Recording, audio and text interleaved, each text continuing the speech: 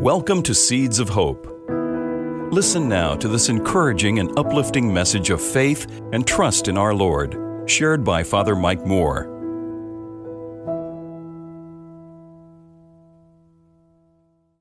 Jesus says it very boldly today, doesn't he?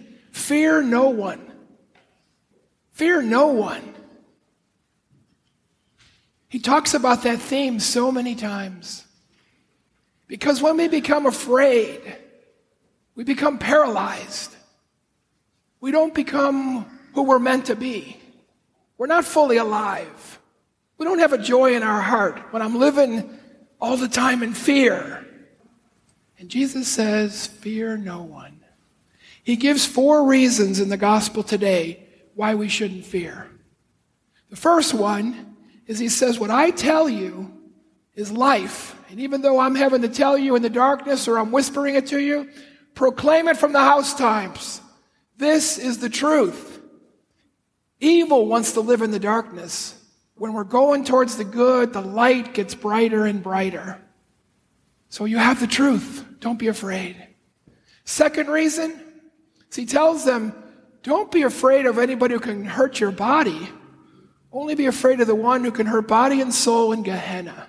So he's really saying there, I've got you. That's for the martyrs. When they went and they died for the Lord, now we consider them great saints in the church. Even if I lost everything, he's saying, I've got you. The third reason, he starts talking about these little birds, these sparrows.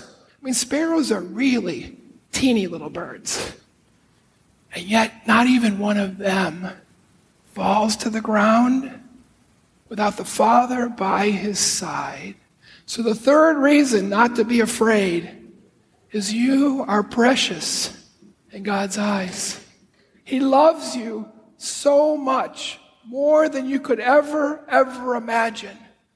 And the fourth one is about loyalty. Jesus says, if you remember me and speak to others about me, I will not forget you. I will tell the Father about you. He's really saying, all I got to say when I get to the gates of heaven is Jesus. And if it's authentic by the life I lived, the gates open up. 4 reasons. Can you think of a part in your life when you were afraid and somehow, with a grace, the fear was gone? I'm going to tell you about one of mine. I'm a little heavier.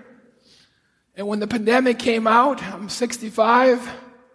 Those first few days, I was convinced that that disease was coming right for me. Yeah, I was living in dread. I'd never felt dread before. Those first few days. And I thought to myself, I cannot live this way. So I thought of St. Paul, thought of St. Ignatius of Antioch. These guys were like, bring it on. That's the way they lived their life. Bring it on. I'm ready to go to the Lord. And then I felt in my prayer the Lord really telling me, I need you. I need you to help me shepherd my people through this time.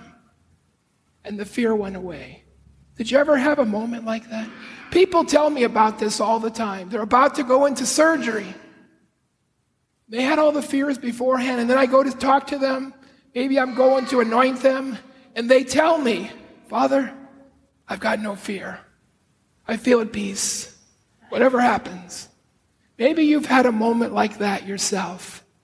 So whatever you're afraid of today, tell him about those fears right today. We'll put them right on the altar. And let him tell you individually, fear no one. I've got at least 4 reasons why you can let go of that fear. And then when you come up to receive him in Holy Communion, and he's there, his real presence, body and blood, soul and divinity, is in the very core of our being. What is there to be afraid of?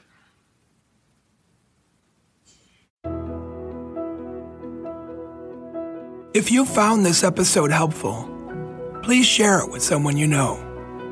God bless you. If you would like to subscribe to the Seeds of Hope Reflections, just search Seeds of Hope with Father Mike in your web browser or wherever podcasts are available.